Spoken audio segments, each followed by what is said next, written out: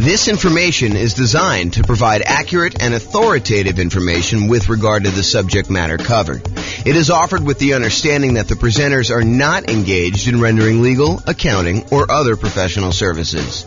If legal advice or other expert advice is required, the services of a competent professional should be sought. Welcome to the Frisco Real Estate Investing and Real Estate Financial Planning Podcast. Learn all about investing in real estate in Frisco, Texas, with a combination of real estate financial planning and modeling with numbers specific to Frisco, plus syndicated, more generalized recordings of live and pre-recorded real estate investing classes, not all of them specific to Frisco. Be sure to stay tuned after the podcast for a message from our sponsors. Well, good morning and welcome, everyone. This is James Orr, and I have what I could argue is the number one question I get from real estate investors that are just getting started.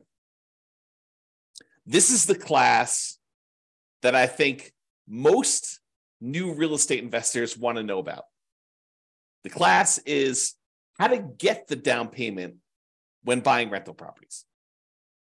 And before I even jump into it, I will tell you that this is not like a magic wand where like all of a sudden I point to a secret spot where all the successful real estate investors have gone to in order to get down payments in the past. It's not like, oh, it's always hidden under this one rock out in the yard. No, it's not that at all. Oh my goodness. There's definitely some, I don't know, typical, more common places to go to. But a lot of times for many real estate investors, it is working. It's getting a job and saving money. And sometimes that means getting a second job or a third job and really putting in the effort. I've got some more creative strategies as well, but that is probably the most common one. And so you'll see it. Okay. So I'm not just talking about down payment either. I think a lot of folks think, oh, it's all about the down payment. Well, it's largely about the down payment, but it also is the total cost to close. So your down payment plus your closing costs, if you're going to buy down the interest rate in the loan, you're doing that, plus all those extra fees you have for when you're buying a property. Like it's the whole thing. In addition to that, plus reserves, because you would be silly. You would be foolish to invest in real estate without having adequate reserves. You're asking for trouble. So it's really not just it's not just about down payment. It's about down payment plus the total cost to close plus reserves. Okay, so it's really those things. And I'll even throw in an additional one. Because our markets have gotten so crazy, interest rates are now pushing 7%. And it is really hard, even with my 88 strategies for improving cash flow. It's still pretty hard to do this, especially when you're putting very little down. If you're going to do some type of like nomad strategy or creative financing strategy or something where you're trying to get in really, really light, it is really difficult in a lot of markets, not every market, but a lot of markets to achieve positive cash flow. So I'll even throw an additional part to this. It's not just about down payment.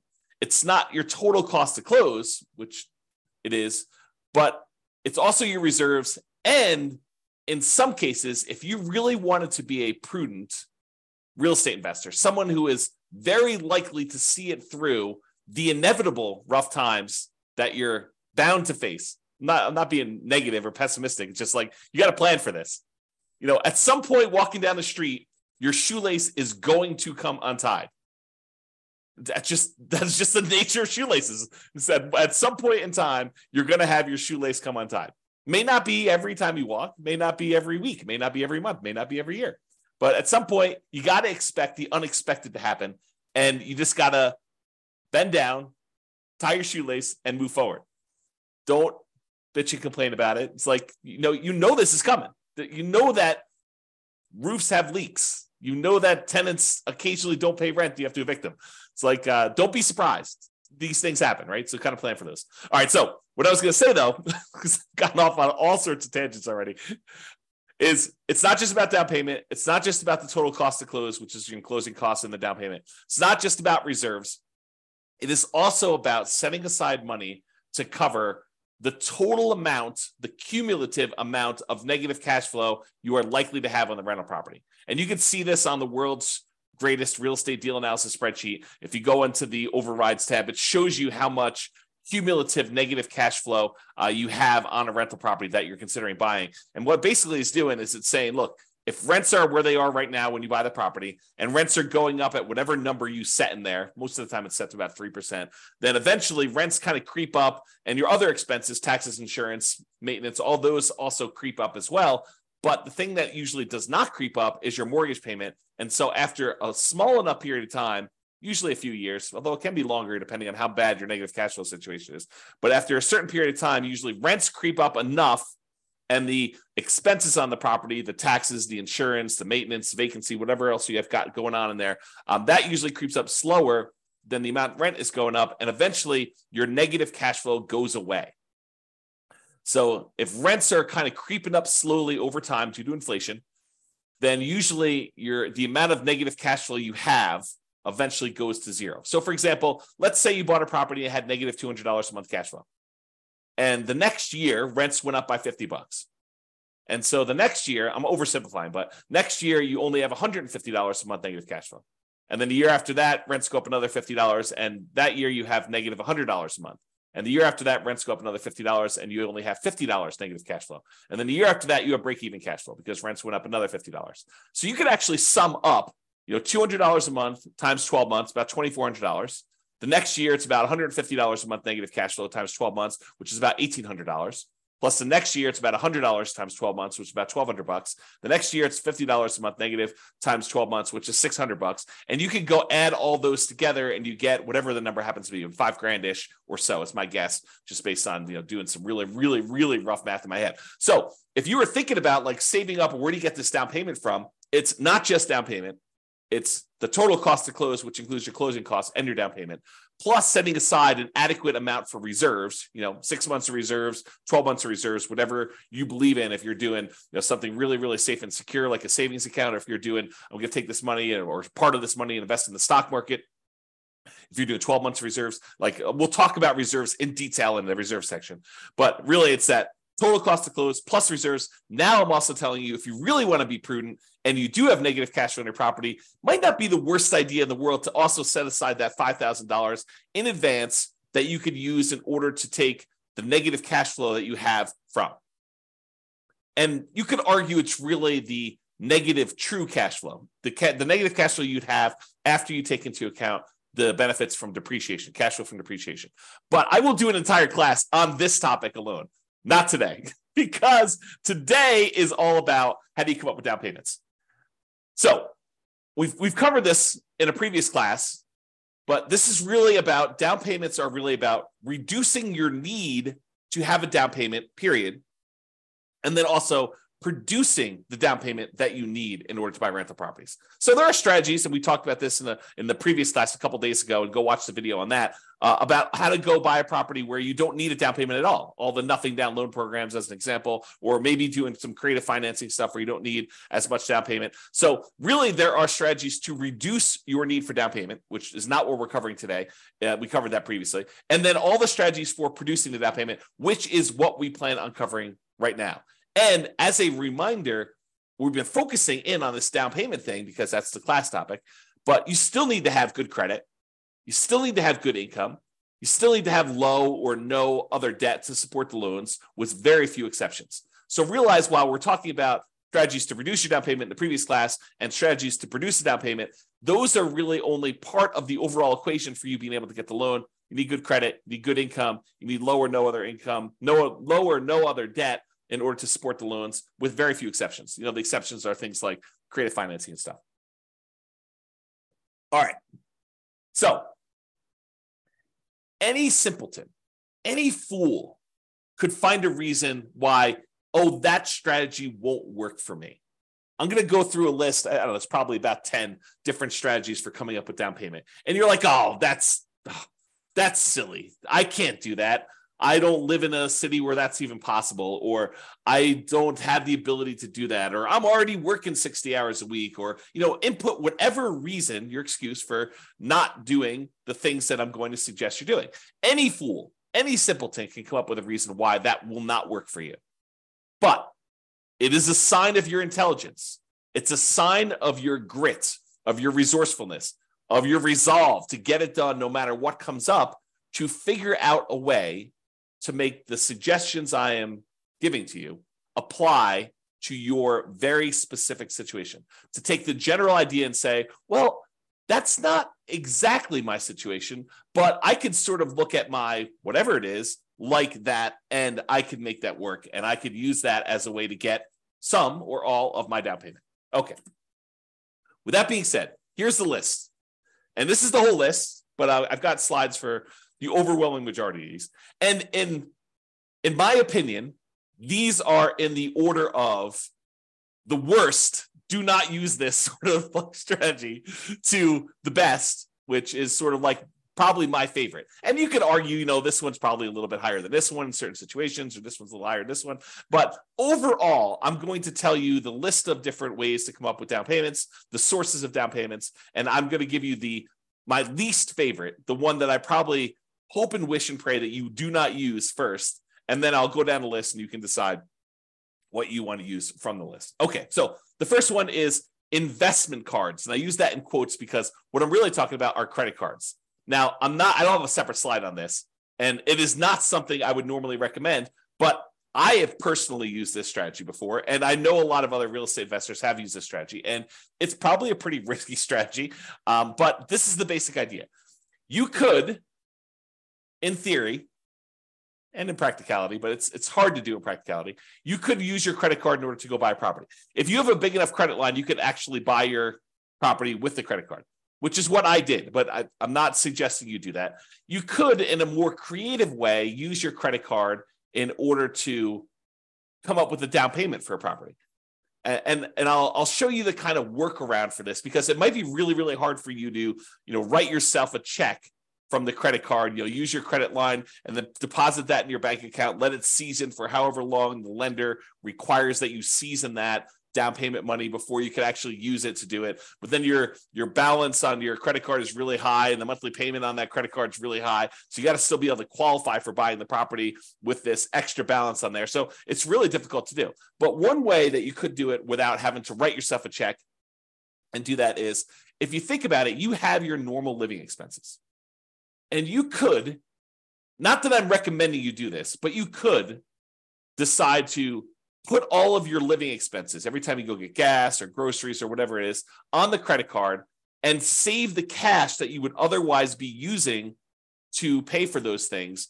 Keep that in the savings account that you plan to use for your down payment, and slowly over a month or 2 or 3 or 6, use your credit card to pay all of your personal expenses. And even as I say this, I'm cringing telling you this. But again, we're starting with the worst strategy, okay? But you could go ahead and put all of your personal expenses and all your bills and everything else on your credit card. Let your credit card balance sort of build up. Let your savings of the money that you would otherwise normally spend on all this other stuff kind of build up, and then use that savings account money in order to put a down payment on a property in order to do that. And I will tell you, this is my least favorite strategy. I'm reluctantly even telling you about it because I do not recommend it. Okay, that being said, the next one of all the worst strategies you could possibly do, oh my gosh, because the credit card one was not bad enough. This is the next best one step up from using your credit cards. Oh my goodness. The next step up from using your credit cards is, if you have other rental properties and the tenants have given you security deposits, and in your state or your city, because there are probably laws for both, you are allowed to do this, because in some you are not allowed to do this. I'll give you an example here when we get to the slide.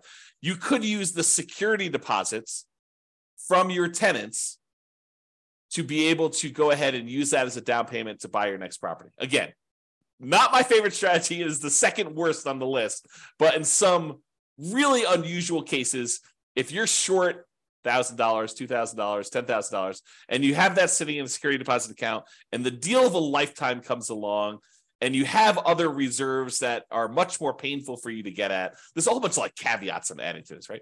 I'm trying to paint a situation where I could sort of, in my mind, justify doing this. I personally have never done this, but you could go ahead and justify. I've done the credit card one, but I've not done the security deposit one. But you could justify taking some security deposits and utilizing that as down payments. We'll talk about that as a strategy. The next worst one, like slightly less worse than the security deposits and better than investment credit cards, is maintenance reserves. So as you own a bunch of rental properties, you should be setting aside money for maintenance on the properties. You know it's coming. We talked about this at the beginning. I mean, you know roofs are going to go bad. You know that you're going to need a plumber at some point. You know that you're going to need to replace flooring. You know you're going to need to upgrade a kitchen at some point in time. You know the HVAC system is going to go, the AC unit, the furnace. You know all those things are the water heater. All those things are going to go out at some point. And so you should be, as like we do in deal analysis, you should be setting aside money each month to plan for those maintenance reserves. And sometimes you get lucky where you'll have a tenant that's lived in a property for 10 years and, knock on wood, nothing breaks. And so you have this account balance that is growing for a property that you own. Maybe even more than one property, 5, 10, 15 properties, 20 properties. And that maintenance reserve account starts looking really attractive because you've got $5,000, $10,000, $15,000, $50,000, $100,000 sitting in this maintenance reserve account for the maintenance on all of your different properties. And you may be very tempted at some point in time to go tap into that maintenance reserve and use that for down payments. I mean, you're taking a risk because you're deciding to use that maintenance money when the roof could be due. But if you have a bunch of reserves and you have a bunch of maintenance reserves and you have access to money elsewhere, if really things got rough, you've got your separate IRA or 401k, or you've got $200,000 on your credit line, which I'm not recommending you do this, but if you have like access to reserves and maybe mom or dad said, hey, listen, if you ever need money, I've got about $500,000 if I, that's purely liquid, that if you needed help, we could step in and assist you, because we are very pro you doing this real estate thing. But if you want to do it on your own, do it on your own. But realize that we're here with a backstop of $500,000. Not everyone's got that, right? So you have a backstop in case the maintenance comes up once you've tapped your maintenance reserves to use as down payment. Again, this is like the low end of the list, not what I would recommend. Okay. The next one up on my list, which is a little bit more reasonable, is property equity. Tapping existing properties that you have, use equity in order to buy properties. And, people are like, why is that so low on your list? I mean, it's right above maintenance reserves. Yeah, because you got to make sure that the equity you're tapping into can support the thing you're doing. So you're almost like borrowing money and paying an interest rate on it in order to then go use that money to do something else. And some people are like, well, I mean, that's what real estate's all about. Maybe. Yeah, I'm not so sure, but we can definitely debate that another day. So I'll go into using property equity to do that. The next one is depreciation. The government gives you a tax benefit of owning a rental property. And so I think you could use the depreciation benefit, the money you're getting from depreciating your other properties, to invest in down payments in future properties. And we'll talk a little bit about that. The next one on the list, and they're getting progressively better, right? You'll notice me hedging myself less as I tell you about these because they seem legit, as opposed to let me go buy a house and put it on my credit card. It seems a little bit crazy, right? Okay. The next one is retirement account. So if you have access to money in your retirement account, maybe you go and use that money. The next one on the list is family members. We'll talk a little bit about legacy nomad, but accessing money from family members might be a good source of money for investing. Sell stuff you don't want or need. Seems pretty straightforward. Some of these are like master of the obvious, right? Like the ones that I would not normally recommend, those are like the creative ones. I'm like, there's a reason why this is a little bit creative, and you may not have heard it before because we don't usually recommend doing this, But the stuff that's like very like plain vanilla, mainstream, you've heard these before, master of the obvious sort of stuff. Those are the ones that you've heard before because they're the ones that get recommended, about. And then, as if master of the obvious wasn't a good enough kind of thing for sell stuff you don't need or want, saving money. That's the next one on the list. From a regular job, part-time job, extra job, or business to fund your retirement or build your fortune, which we'll talk about in detail. And I might have some interesting new math to relay to you about that. The next one on the list is partnering. Finding a partner who does have the rest of the down payment or all of the down payment in order for you to do that. And then I have rents, including rent from house hacking as a source of down payments for future rental properties. And then my favorite on the list, which is lease option fees. You could do that in your marketplace. Those are probably one of my favorite sources. And I think one of the better sources for down payment. This is where I come into this. Is lease option fees better than saving? I don't know.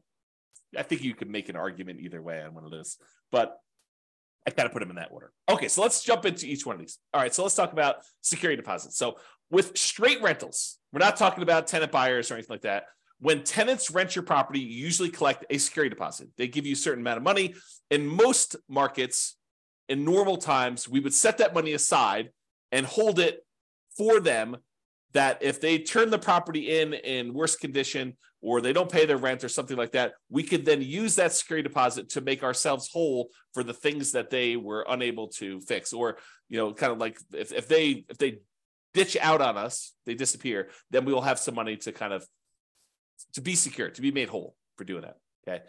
These are not tenant buyer option fees. We'll talk about using lease options later. And with lease options, a lot of times the tenant buyer, a tenant who's also going to be buying the property later using an option or a purchase contract, a lot of times they will give us an option fee, non-refundable option fee in most cases, and that money we could use. So we're not talking about that. We're talking about security deposits. They're different, okay? But as far as security deposits go, in some states, you are unable to touch this money. It must be held in a trust account. So for example, in Colorado, you do not need to hold this money in a separate trust or escrow account if you are not a real estate licensee. If you do not have a real estate brokerage license, you do not need to hold it in a separate trust account. So it's a little bit flexible there if you wanted to tap into it. You do need to find out what the laws are in your own marketplace. Check with your attorney, find out for the laws in your marketplace, because in your marketplace, they may require that you do it. Like, for example, here in Colorado, if you have a real estate license, you must use a trust account. You cannot keep this money in just a regular bank account. You must keep it in a special trust account, not just a bank account that you've designated as a trust account. It's a special type of account that you get from the bank called a trust account, even for your own rental properties, even if you only have one rental property and you're not managing it. So you must, if you are a licensee in Colorado, must use a trust account, even for your own rentals. And even if it's only one rental, and if you're managing other people's rentals, you definitely need to use trust account. And honestly, if you're collecting any type of upfront money in any other business and you happen to have a real estate license in Colorado, you are supposed to keep that money in a trust account. So if you are a contractor and you're doing any type of contractor work and someone gives you money for buying materials or whatever else you're doing, you're supposed to actually keep that money in a trust account, because your license actually requires that you do, even if it's not for your real estate business.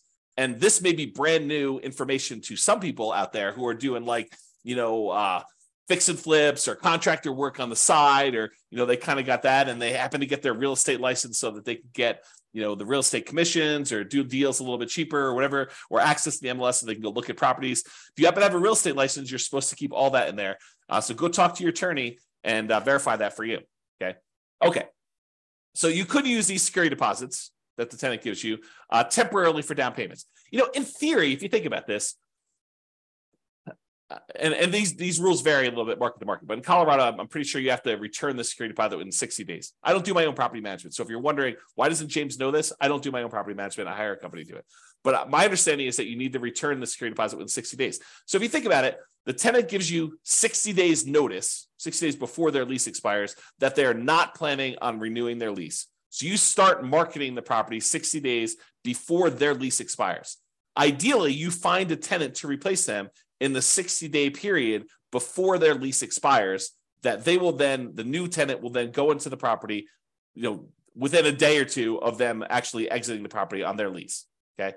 So in theory, the new tenant should give you a security deposit before the old tenant even leaves. So if you think about it, in most cases, you won't ever be without a security deposit, right? Because the new tenant is giving you a security deposit before the old tenant even leaves. And then when the old tenant leaves, you have 60 days to give them their security deposit back minus whatever expenses that they had on the property that was damages on the property or things like that. Okay. So you should not have a period of time, if you're doing property management correctly, starting way early, getting notice early, putting the tenant in there, and then doing the work that you're supposed to in order to get the tenant out. You shouldn't have a period where you don't have a security deposit. So you could, in theory, use this money for down payments and without having a lot of risk. But I do think it's not prudent for you to use security deposits. That's why it's the lowest on the list. Well, second lowest on the list of credit cards for doing this, okay? You still need to be able to return the security deposit when the tenant moves out. Make sure you have a plan to replace that. It's kind of one of my notes here. And if you're hiring a property manager, if you're not doing property management yourself, they will likely be holding the security deposits. And so this option will not be available to you at all because they're the ones holding the security deposit. You're not going to be able to tap into it. Okay, so we covered security deposits. Let's talk about maintenance reserves. We recommend you set aside money for maintenance on your rental properties. This should be obvious. I mean, we talk about it during deal analysis. We talk about it during capital expense class. All these different times we talk about having maintenance money set aside for your rental property. You should be saving this money in some type of account, letting it accumulate so that when you do have maintenance issues come up, you have the money to go in there and use that. But you could temporarily use this money as down payments. You've been saving up down payments using traditional savings, and you're very close. But the deal that you really, really want just came on the market, and you're $5,000 short. And you have, $50,000 in credit line on your credit card, and maybe $100,000 in your retirement account. So you have money elsewhere that you could use, but it's painful money to get at. And you've got this money sitting in your maintenance account that is not being used. You could temporarily, I think, tap into the maintenance money that you've set aside, knowing full well that if a real maintenance issue came by, you have your credit card, you have your retirement accounts, you could ask mom and dad, you have some other sources. But this is a way for you to, for a very brief period of time, you should not live in a state where your maintenance reserve is zero because you're constantly spending it on down payments. But you could temporarily do that, in my opinion. You decide whatever's right for you. You still need that money set aside for repairs. Another reason why new construction, lower repair need properties, because everything is brand new, everything's at the beginning of their life cycle, might be slightly better, especially for nomads early on, because you're less likely to need that repair money, and you can get your reserves and your maintenance reserves kind of can build up over time. So this is sort of like a plus in the column of buying new construction properties, as an example. All right, so that's maintenance reserves. Property equity. Oh, I just made a mess. Whoops. Let me get tissue here and wipe up the water I just spilled on my desk. Okay. There we go. Property equity. If you have other rental properties, or other properties in general, but rental properties I think is a pretty common one. If you have other properties and you have equity in those properties, you could do a cash out refinance to pull money out to then use for down payments on future properties. And the general rule is, and these can change, so check with your lender. Don't say, James told me it's 20%, so I want the 20% deal James told me about. No, your lender sets the rules. These rules can change over time. Okay, so the general rule is you need to have more than 20% equity for owner-occupant properties, for properties that you're living in order to be able to do a cash-out refinance. So if you don't have at least 26%, probably like 1% for some closing costs, the fee for doing the cash out refi, and 5% to basically pull out, you may not want to even bother. Are you going to do a cash out refinance for 1% of the property? Probably not. You're going to do a cash out refinance for 2%. I mean, even 5% seems a little bit low, but if you start building up some significant equities in properties, you owe 50% loan to value and you can go all the way up to 80%. That seems pretty significant where you might want to tap into that to be able to do it. So for owner occupant properties, you could borrow up to 80% loan to value. You have to have greater than 20% equity if you think about it that way. Or for investment properties, when you're doing cash out refinances, usually it is up to 75% loan to value with 25% of equity. So you can borrow up to 75% of the value of the property. So if you already owe 50%, you're going to do a cash out refinance, you could borrow between 50 and 75. A lot of times you're redoing the whole loan unless you do a HELOC, but you'll access that money by doing it. Now realize, if you're borrowing, especially when you're borrowing smaller and smaller amounts, the cost to access this money could be very high compared to the amount of money you're getting out. And I'll try to give you an example of this. So imagine for a minute that you have an owner-occupant property that you're living in, and you have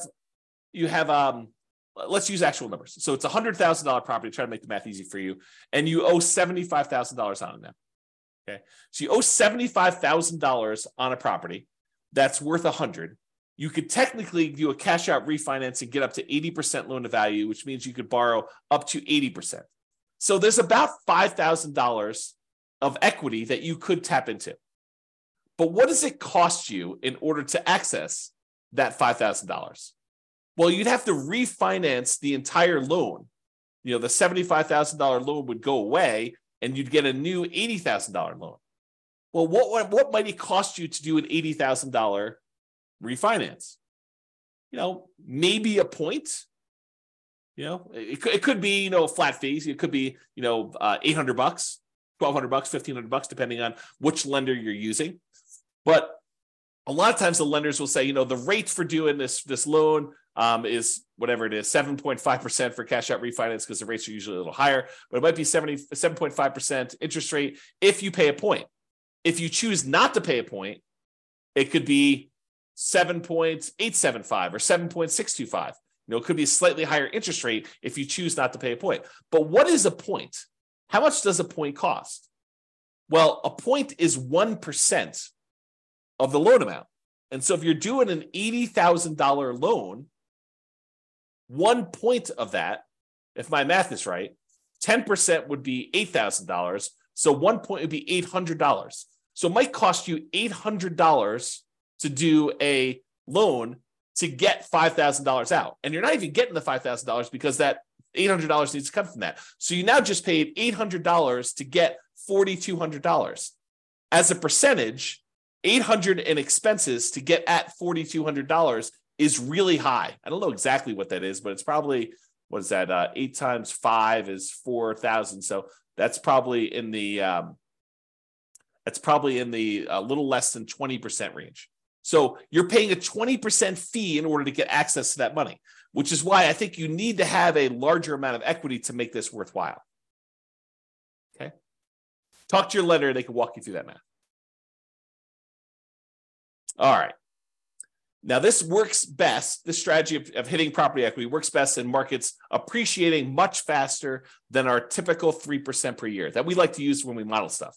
Okay. So if you're in a market that's fastly appreciating, this could be a strategy that you will look to more often than not.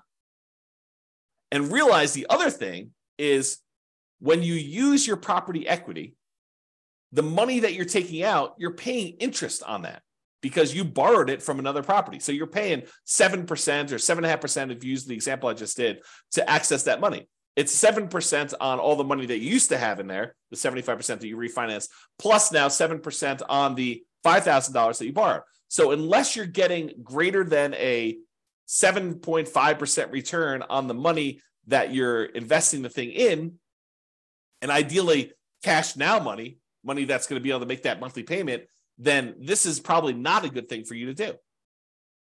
You got to make sure that the money you're pulling out supports it. So if you're thinking about it this way, you just pulled out a certain amount of money and you're paying 7.5% to access that money.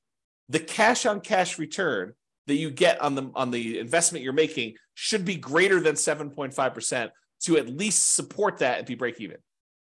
And if you really want it to be a little bit more aggressive, you'd say, well, the cash now, the cash flow, and also the cash flow from depreciation, those two combined needs to be at least 7.5.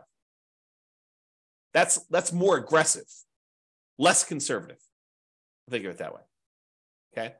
And when you do these cash out refinances on your properties, they tend to be at a higher interest rate than purchase money mortgages.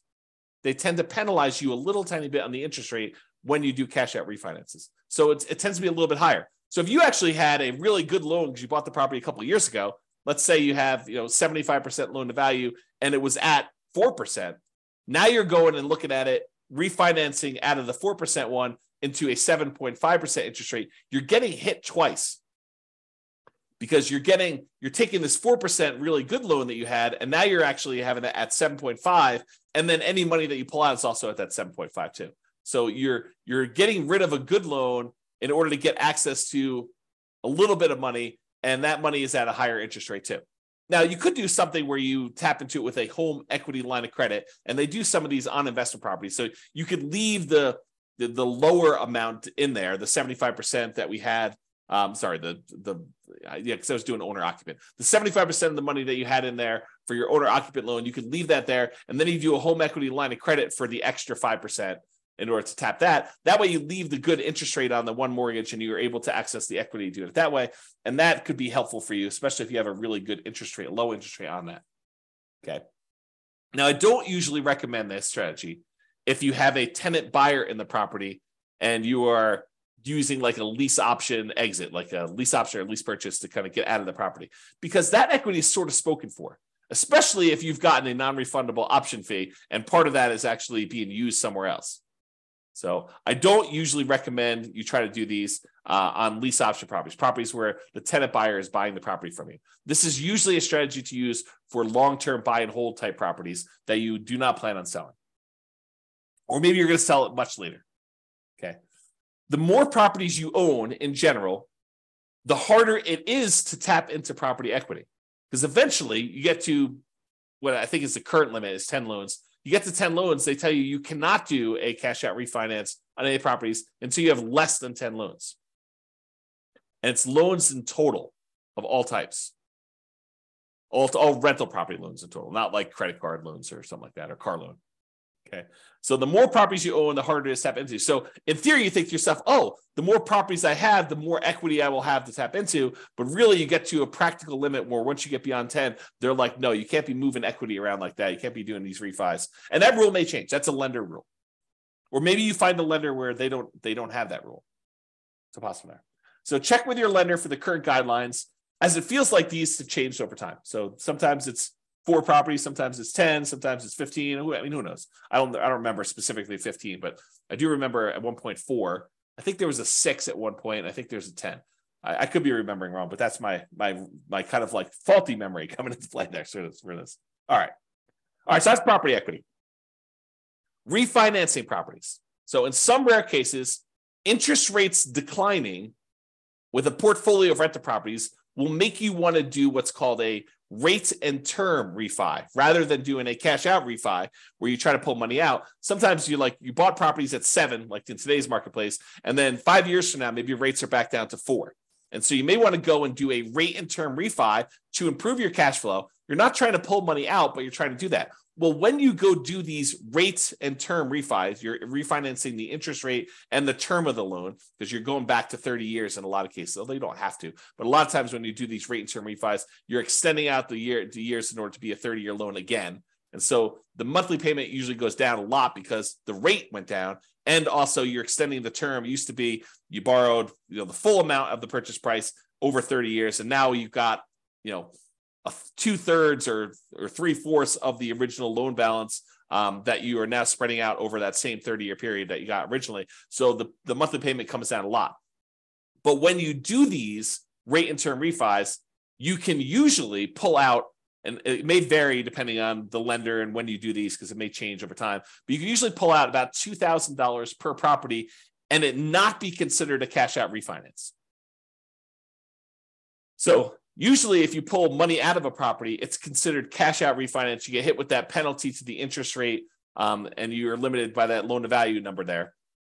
But if you go in there and you say, look, I want to do a rate and term refi, and they allow you to be not perfect.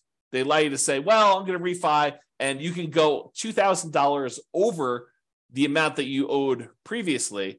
So you could pull you could actually receive $2,000 at closing a rate and term refi, and it not be considered a cash out refinance. So if you've got 10 properties and you're refining all of them at the same time, then you might be able to go pull out, $20,000, which could help get you partially the way there for down payment. All right. Again, this is an uncommon situation, but I want you to be aware, especially since we're in a high interest rate environment now, and many years from now, not 6 months from now, probably, but 5 years from now, we may see interest rates decline back to be 4%. Who knows? I mean, they could go up higher from here. No one really knows. But if they do come down, remember, James told me that when I do this rate and term refi, I should talk to my lender about pulling a little bit of cash out, not a cash out refinance, but a rate and term refi where I have a little bit of money coming back to me at closing. All right, that's refinancing rental properties.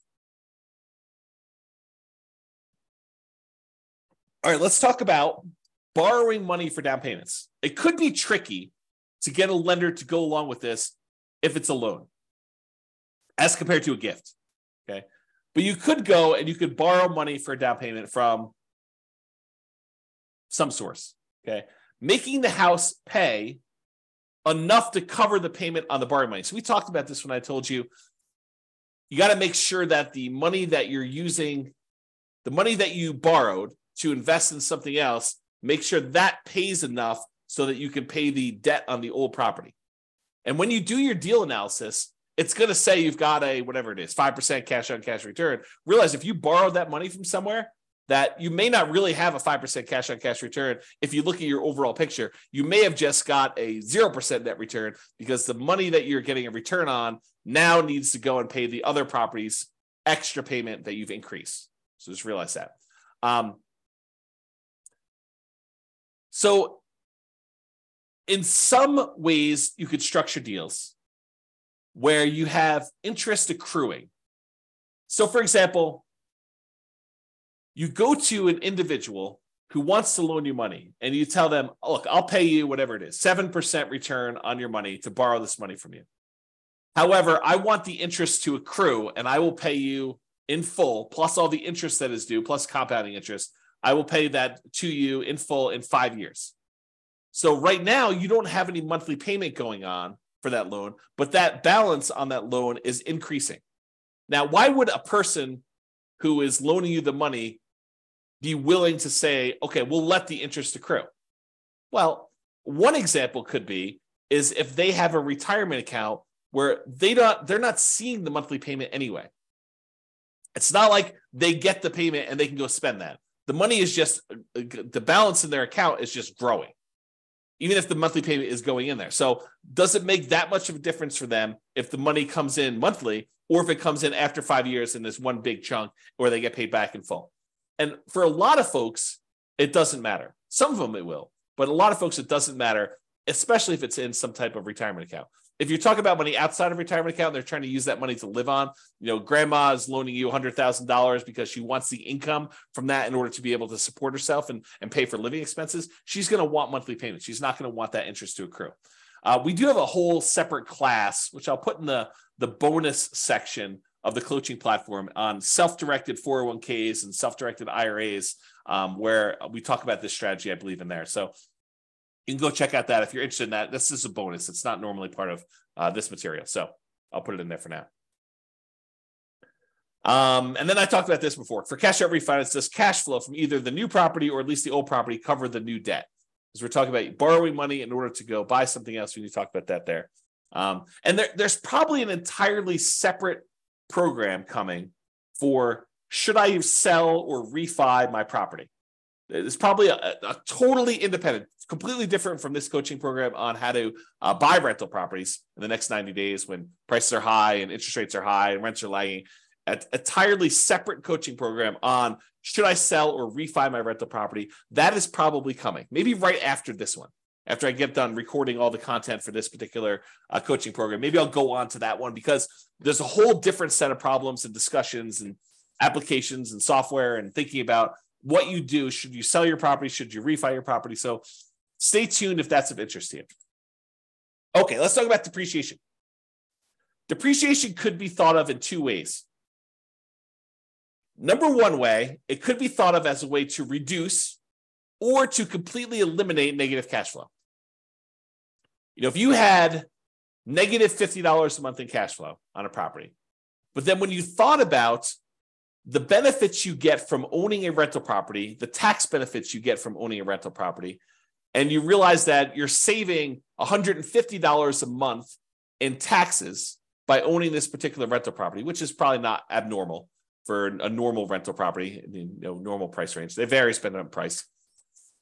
But if you think about it, you're getting $150 benefit back in your taxes that if you wanted to, you could go down to your job and say, hey, change my exemptions so that you're taking less out of my paycheck, because at the end of the year, I know I'm getting this amount back on my tax return because I'm getting this depreciation benefit on my rental properties. They would then go and adjust your exemptions, which means that they would take less out of your taxes at work, which means that you'd get more from your paychecks, whatever that is, weekly or biweekly or monthly, which means that you would actually see cash flow, improved money in your bank account by not having to pay those taxes each pay period. So what you thought was a negative $50 a month by owning the rental property, when you combine that negative $50 a month from the cash flow portion of it with an extra $150 positive from the cash flow from depreciation, now you're net together positive $100 a month. When you combine cash flow and the cash flow from depreciation, we call that true cash flow because it takes into account the tax benefits as well. And with that, you are positive 100. So depreciation could reduce, in this case, or completely eliminate negative cash flow. If you had $150 a month of negative cash flow and you got $150 in cash flow from depreciation, those offset. That is now completely eliminated. If you have $300 a month in negative cash flow and you have $150 in cash flow from depreciation, well, it offsets 150 of that 300 and you're left with still $150 negative. So you've reduced it. Okay. This tends to be how I usually talk about it for deal analysis, especially for nomads. And when you're living in the property as an owner occupant, you do not get depreciation. Depreciation is only on rental properties. But when you convert a property that you are living into an investment property, then you get to take depreciation on that, and that starts. So it doesn't count while you're living in the property, unless you've got roommates. Your roommates are paying you, and then go talk to your tax advisor about how you can offset some of that with depreciation, not all of it. But this tends to be how I discuss this when I talk about deal analysis, especially for nomads. However, it could be a totally different strategy. You could think of this in a totally different way. Instead of taking that $150 a month you are getting from cash flow from depreciation, you could say, hey, I'm not thinking of that as offsetting or improving on my cash flow. What I'm thinking about that is at the end of the year, I'm going to get $150 times 12 months or $1,800 if my math is right.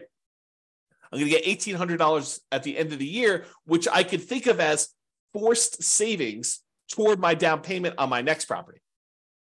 Right? Instead of thinking of it as monthly to offset cash flow, improve cash flow, you could actually think of it as a forced savings account, which at the end of the year, you get that amount back that you can then use to do down payment. So if you've got 5 rentals and you're getting $1,800 per rental to do that, if my math is right, that's like $9,000. So you can think of that as getting $9,000 back at the end of the year that you could then use as down payments to purchase something else. Okay. So yeah, think about it that way. So if you're like the type of person who has a hard time saving money, first of all, that's a skill you should work on. But if you're still working on that skill and you're not quite there yet, this could be a strategy to help you save money in a forced way. You could use it as at the end of the year, I collect this big chunk of depreciation as a rebate on your taxes rather than the cash flow monthly to do that. Okay. All right. I think I covered this already. You don't get depreciation on a property unless it is a rental property. You cannot do this on your owner occupant. And I did talk to your tax advisor if you're getting roommates while you're living in a property. Oh, I will make one other note here because it is time sensitive. So depending on when you're listening to this, this may no longer apply to you. But as of right now, this is March 15th of 2023. As of right now, this year, you can get what's called bonus depreciation. And I'll give you the briefest of explanations because we're talking about depreciation, but I need to do a whole separate class on this. So the idea is this. Typically, when you get depreciation on a rental property, they take the value of the property, not the land. They exclude the land completely, but they take the value of the buildings of the property, and they depreciate that for residential property over 27 and a half years. So the amount of depreciation you get is static. It's fixed. Okay. They take the value of the buildings, they divide by 27 and a half, and that is the amount of depreciation you get over that time period. So 27 and a half years. However, the government allows you to do two different things right now. One thing is you can itemize through a engineering study the different lifespans of different components to your property. So instead of taking the entire building and saying everything is one homogeneous mass and I'm going to take the depreciation over the entire 27 and a half years. If you hire an engineer to come in and do a study for you, they could say, hey, look, the carpets only have a lifespan of whatever it is. I don't know these from memory, but let's say it's 5 years. They can say the carpets have a lifespan of 5 years and they're worth X number of dollars. And so you can depreciate the carpets over 5 years instead of 27 and a half years. So really you're carving out part of the overall building and you're speeding up how fast you can take depreciation on certain parts. And so you could do that with flooring, you could do that with kitchen cabinets, maybe you could do that with roofs or windows or whatever else you want to do.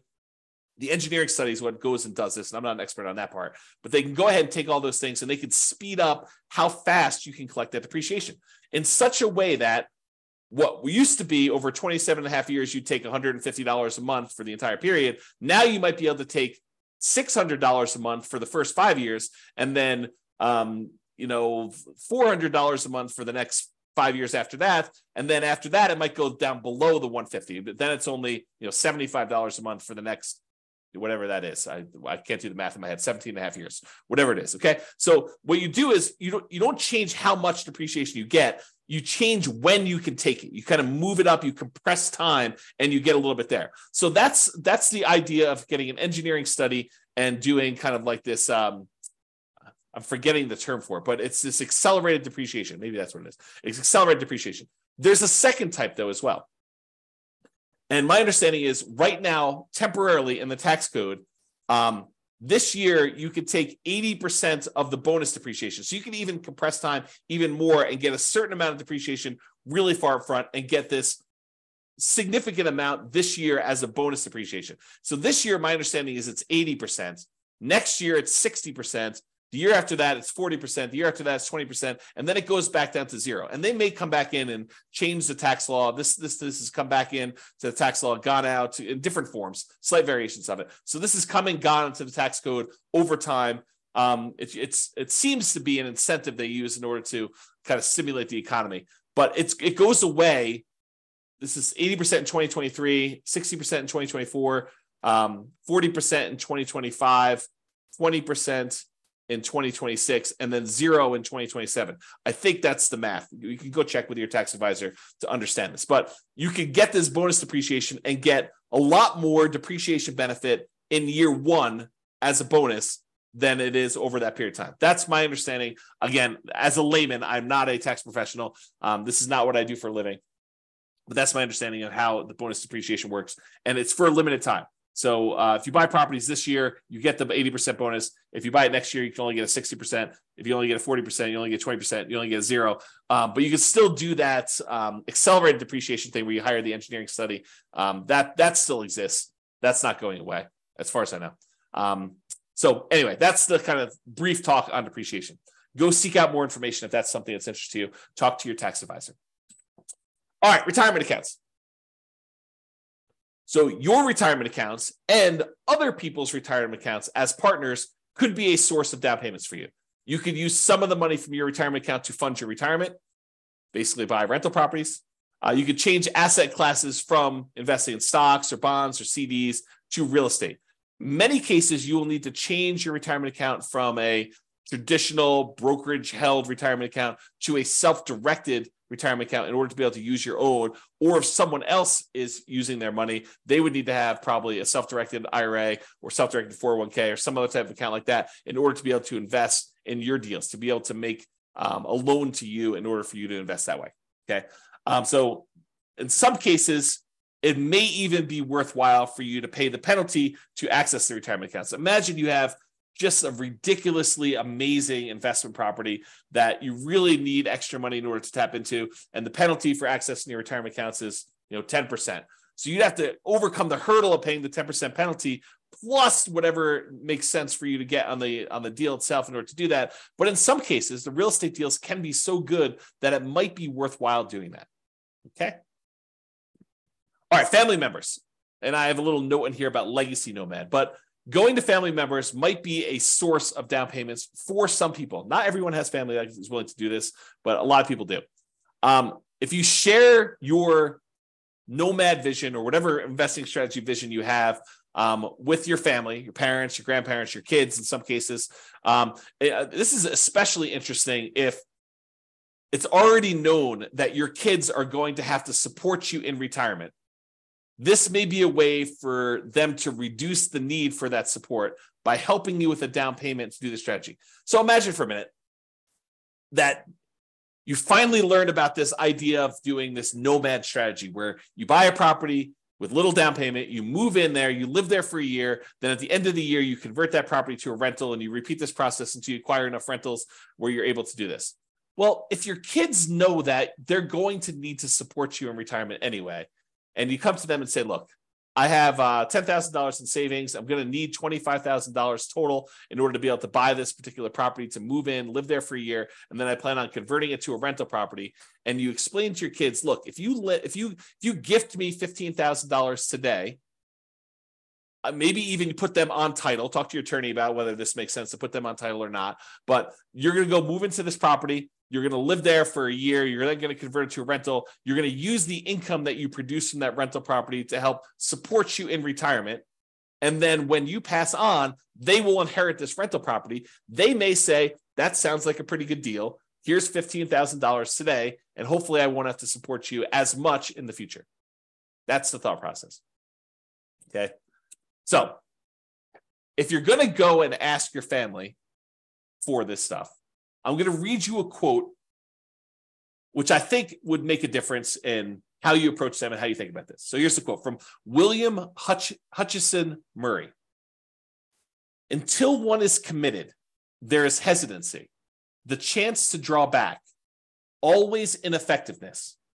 Concerning all acts of initiative and creation, there is one elementary truth, that ignorance of which kills countless ideas and splendid plans. That the moment one definitely commits oneself, then providence moves too. All sorts of things occur to help one that would never otherwise have occurred. A whole stream of events issues from the decision, raising in one's favor all manner of unforeseen incidents and meetings and material assistance, which no man could have dreamed would have come his way. Whatever you can do or dream you can do, begin it. Boldness has genius, power, and magic in it. Begin it now. So that's the end of the quote. So in general, I think it's better if you're planning on going to Thanksgiving dinner and to talk to your family about this idea of maybe you might be willing to help me with my down payments or get involved in this real estate investing thing.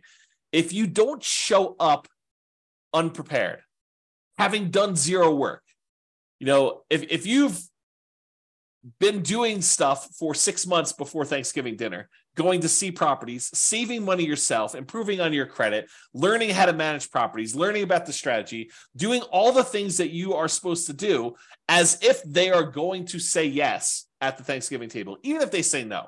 But you doing the work, if you take action, if you commit and you do the things that you know you're supposed to do, I think someone who sees that you've been putting in effort for 6 months and doing all this work and doing the things that you're supposed to do at like a really high level, not half-assing it, but like you've really put in the stuff and you're really committed to doing this, I think there's a improved chance that they will go along with it. Okay.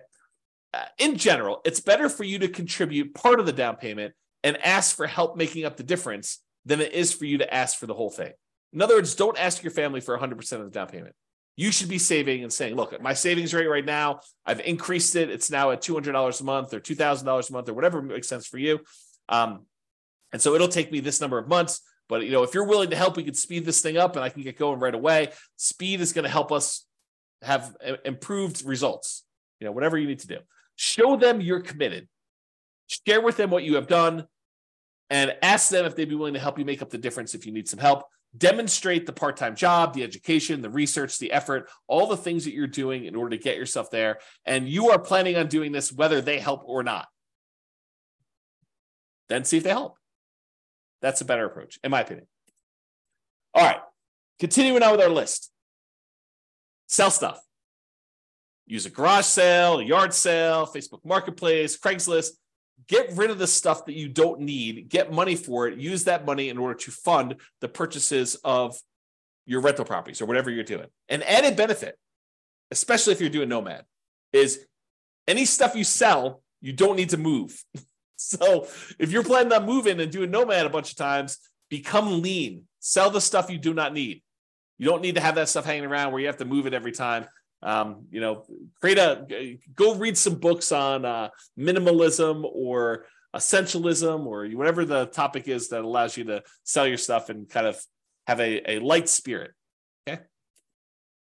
All right. Working part-time in your fortune. So there's a great quote from Jim Rohn, and there's a great video about this, but he talks about this. And here's the quote from him. I'm working full-time on my job and part-time on my fortune because profits lead to fortune. And so Jim talks about this idea of, he works his job during the day, and then in the after hours, he works part-time on building his fortune, building his business. So you could work your regular job, support yourself, take as much of that job income as you can to kind of go towards savings. But let's say you live off of all of the job income, but then get a part-time job that allows you to work on your fortune, where you're trying to buy back your time so that you do not have to work at your job for as long. You're using this in order to invest in your financial independence. So for your first, let's say you're in a marketplace where it's a $500,000 purchase price for a home. So for your first $500,000 home, you'd need about $25,000, really rough math, with a 5% down payment. That's about what you need in order to buy that rental property. So if you work 20 extra hours per week for 50 weeks a year, you would earn $25,000 in 1 year if you earn $25 per hour, or 2 years if you earn $12.50 per hour. So you could go get a job on selling stuff on eBay or selling stuff on Amazon, like Fulfillment by Amazon FBA business, or driving for Uber, driving for Lyft, fast food delivery, or some type of Grubhub or Uber Eats or whatever the equivalent is these days, or work at a fast food restaurant, or work at Walmart, or work at any of these other types of places. I think it is relatively easy to find a $12.50 per hour job. Heck, I think my burrito place is hiring at $16 an hour now. Like the burrito, the Qdoba burrito place that I eat at lunch at, I'm pretty sure they're hiring at $16 an hour locally for me. So $12.50 should be a relatively low bar.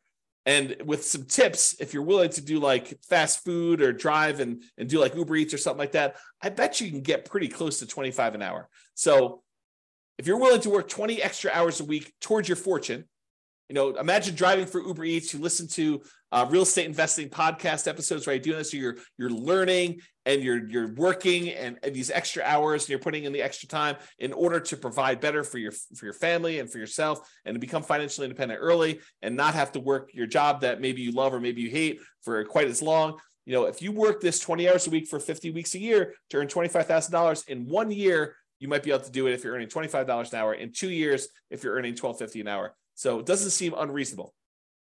Or instead of doing 5% down, if you do 3% down, you'd only need $15,000 for your first home. If you work 20 hours a week at $15 an hour, you'd need to work 50 weeks to jumpstart your fortune.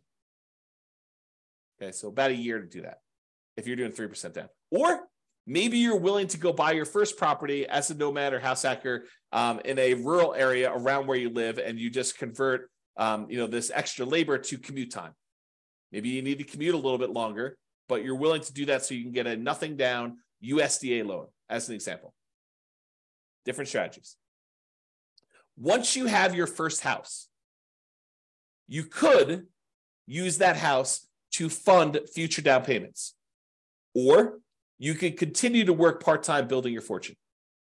So you don't even need to do this for the entire time. If you do, it's great. I mean, it helps you get there. But you could, as a totally different strategy, which we'll cover, you could decide to have the house, the first house you buy, contribute toward building your fortune. You could use that house as the source of future down payments, which I'll talk about.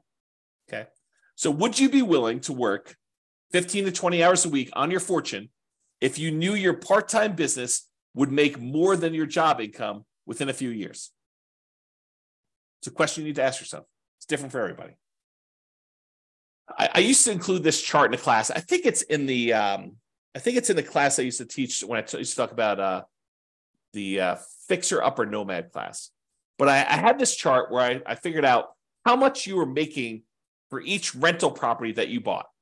And it varies a little bit market to market, but basically in most markets, it's about a little earlier, a little less earlier, a little bit more later, but on average over an entire life holding this rental property, it usually works out to be about $30,000 per year per property that you make.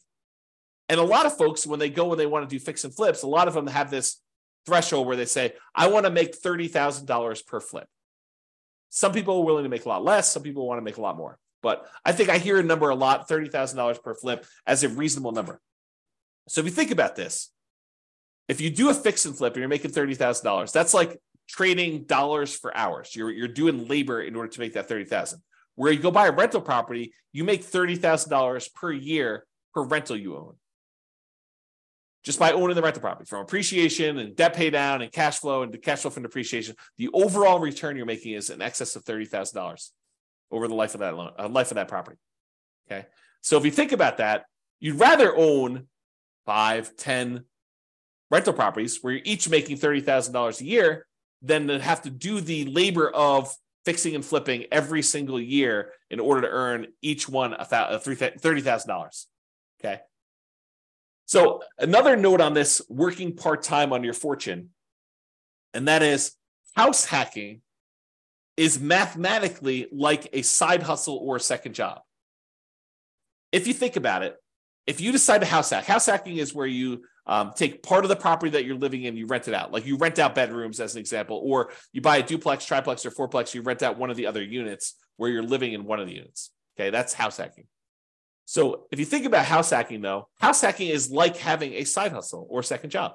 Because if you imagine you rent out a bedroom and you're collecting $600 a month for that bedroom, or whatever rent is for a bedroom in your marketplace, you're getting $600 a month. That's like having a $600 a month job, mathematically. So if you were making, $20 an hour, $20, is that like working 30 hours for the month? So it's almost like working 7.5 hours a week. You rent out 2 bedrooms, that's like working 15 hours a week. Not bad. At $20 an hour for having roommates. So you could think of house hacking as mathematically like a side hustle or a second job. The every other year nomad. So real estate equity and positive cash flow on a nomad strategy property can be pretty significant. You know, from working a part-time job at $15 per hour for 20 hours a week, it could be the same as if you did that. So if you think about the amount of money you'd make from doing nomad, it's almost like you got $15 per hour working 20 hours a week for doing a property. And if you did this using like not lease option exits, and if you were saving that money, you could buy a nomad property every 2 years. I think we did the math for that. $15 per hour working 20 hours a week is about $25,000 every 2 years, plus some padding on there. So you could buy a replacement property, and then you're getting like the benefit of you going out and working another job yourself from the property itself. So you buy a property, it's like you doing that for the first year, manual labor. You do it again for the next 2 years in order to acquire the next property, but then it's almost as if 2 of you are working in parallel. And then when you do the third one, it's like 3 of you working in parallel. 1 of you do a manual labor, and then the 2 rental properties doing that. So you probably need to work your regular job in order to qualify for your loans and to pay your living expenses, but this money accumulates over time, and this part-time job is money you can invest in your fortune over time. All right, fixer-uppers. Now, it might be hard if you don't have the money to do the fix-up. Got to work through that challenge. But it is starting a fixer-upper business. It's like starting a side business to do this. Sweat equity, you do all the work yourself. You could finance the repairs, maybe put it on a credit card, maybe put it on like the Home Depot or Lowe's credit card or whatever the equivalent is around you. You could do either a traditional sale where you sell it and get it out right away, or maybe you do a lease option exit where you put a tenant buyer in the property, rent it out for a period of time, and then they buy it from you. You could use the profits from this as additional down payments, and then you could minimize your down payment by using hard money or private money or rehab loans or doing nomad to move into the property while you do the fix-up. So you can use all these different strategies in order to start a fixer-upper business as a source of down payments for you in the future. Partners. You could partner with somebody who has down payment money if you don't have it. You provide the deal, you do all the work, you, the partner, or something else gets the loan. So either You get the loan, the partner gets the loan, or you form another LLC, or you bring in a third-party person who actually gets the loan for you. So you could do all this different stuff in order to structure these partnerships, but they could be sources of down payments for you as well. There are plenty of people out there, if you find amazing deals, that are willing to invest in real estate. All right, getting toward the end of this list, rents from existing rental properties. Use the cash flow on your current rentals to help fund payments for future properties. House hacking and getting roommates to help offset your current housing expenses can also be the source of down payments for this. So remember, house hacking is mathematically like getting a side hustle or an additional job. You just use the money from anything you're house hacking with in your current property you're living in, plus any of the rents you've got coming in from any of your rental properties that contributes, raises your savings rate so that you can end up acquiring properties faster and faster over time. If you've seen me do a lot of this analysis, you'll notice a lot of times saving for the first property is the longest period of time. Then once you get that first property, the period to save for the next one tends to get sped up a little bit because you've got extra income coming in from this rental property to help offset that. All right, lease option fees. So this is like the pinnacle. This is the one that I think is probably the best. And I think we've hinted at this a little bit throughout today, but basically if you find a person who wants to rent the property from you, but then the ability to buy it from you at some point in the future, what we might call a tenant buyer. Usually we would call this generically like a rent to own program, where someone is renting the property with the intention of buying it from you at some point in the future. Maybe you structure that as a lease with an option for them to buy it, or what we'd call a lease option, or maybe you want to structure it as a lease with a purchase contract for them to purchase the property, which we'd call a lease purchase. But the idea is that you find a tenant buyer, a tenant who's going to become the buyer from you, to put into the property, who lives there for 6 months, a year, 2 years, 3 years, 5 years, whatever time period it takes in order for them to be able to qualify and buy the property. You could structure these in such a way that they give you a non-refundable option fee, and it's completely negotiable. It could be refundable, but in most cases, it's a non-refundable option fee for them to be able to buy the property. And it's also very negotiable as to how this applies, but in most cases, we would apply whatever option fee they give us toward them purchasing the property. So you're taking some money from them that counts as their down payments when they go to buy the property, and then they're moving in, they're living in the property as a renter for a year or 2 or 3, and then at some point in the future, they go get a traditional loan from a lender, and they buy the property with traditional financing, they cash you out, they are now the owner. The amount of money they gave you as an option fee, it does apply to their purchase. You just got some of your profit up front early on, and then they're able to buy the property. You get the rest of your profit when they close. Okay? So if you think about this, if you're doing the nomad strategy or you're house hacking and you're trying to buy a property, trying to go buy, your next property, and they're requiring you put up 5% down. Well, if the property you're currently living in that you plan on converting to a rental, if you say, look, instead of converting this to a rental, I'm gonna try to find a tenant buyer who wants to ultimately rent this property and then eventually buy it from me. And I will say to them, look, I will allow you to rent to own this property, lease option, lease purchase, whatever makes sense. And I will allow you to do that, but I need a 5% non-refundable option fee from you, which will count towards you purchasing the property when you go to buy it. But it's non-refundable if you don't, your choice. I require a 5% non-refundable option fee. Then when they give you the option fee, you can use that option fee in order to use as a down payment to purchase your next property. So the option fee you received from the tenant buyer is the same money that you use as a down payment to purchase your next property. So basically, the previous house is funding the purchase of the next house. Does that make sense? Okay. So we have an entire class on this, and I wrote a book on this subject. The strategy is called, the class title and the subsequent book title is How to Acquire a Multi-Million-Dollar Real Estate Portfolio Starting with Just $3,000. And the idea was you buy a house with nothing down or 1% down, but you could do like a USDA house where you buy some property with nothing down. Then you live there for a year. Then you find a tenant buyer who wants to lease option or lease purchase that property, and they give you 5% down. as an option fee. You take that 5% down, you use that to buy your next property. Now you have a tenant buyer in this one. Then you live in the property with the 5% down from the option fee for the next year. Then you convert that one to another tenant buyer. They give you another 5% down, different tenant buyer gives you another 5% down. And then you repeat this process until you acquire a portfolio of rental properties. At some point, the tenant buyer who was in one of the earlier properties is going to cash you out. They're going to buy the property. And at that point, you usually make another profit. You make more than the 5% they gave you down. And you're making a little bit of cash flow in the meantime on the rental properties. But then that big chunk of money you can then use that to help offset the down payments you need on future properties. And eventually you get to the point where enough of these are popping and you've got enough extra money where you can then start buying, in addition to the ones that you're nomading into with 5% down using the option fees, you could buy additional 20% down or 25% down rentals at the same time. Because eventually some of these previous properties, the tenant buyer decides to buy the property from you, and they do that. So there's an entire class on that. I'll put it in the bonus section. I think that's where I put it, for you to go watch and to learn more about that particular strategy. If you can't find it, drop me an email. Okay, but that's the basic idea, is you use lease option fees in order to source the down payments. Now, you say to me, James, I can't get a tenant buyer to give me 5% down. Okay. So maybe you need to save up 1% and get 4% from them. Well, I can't get them to give me any more than 3%. Okay.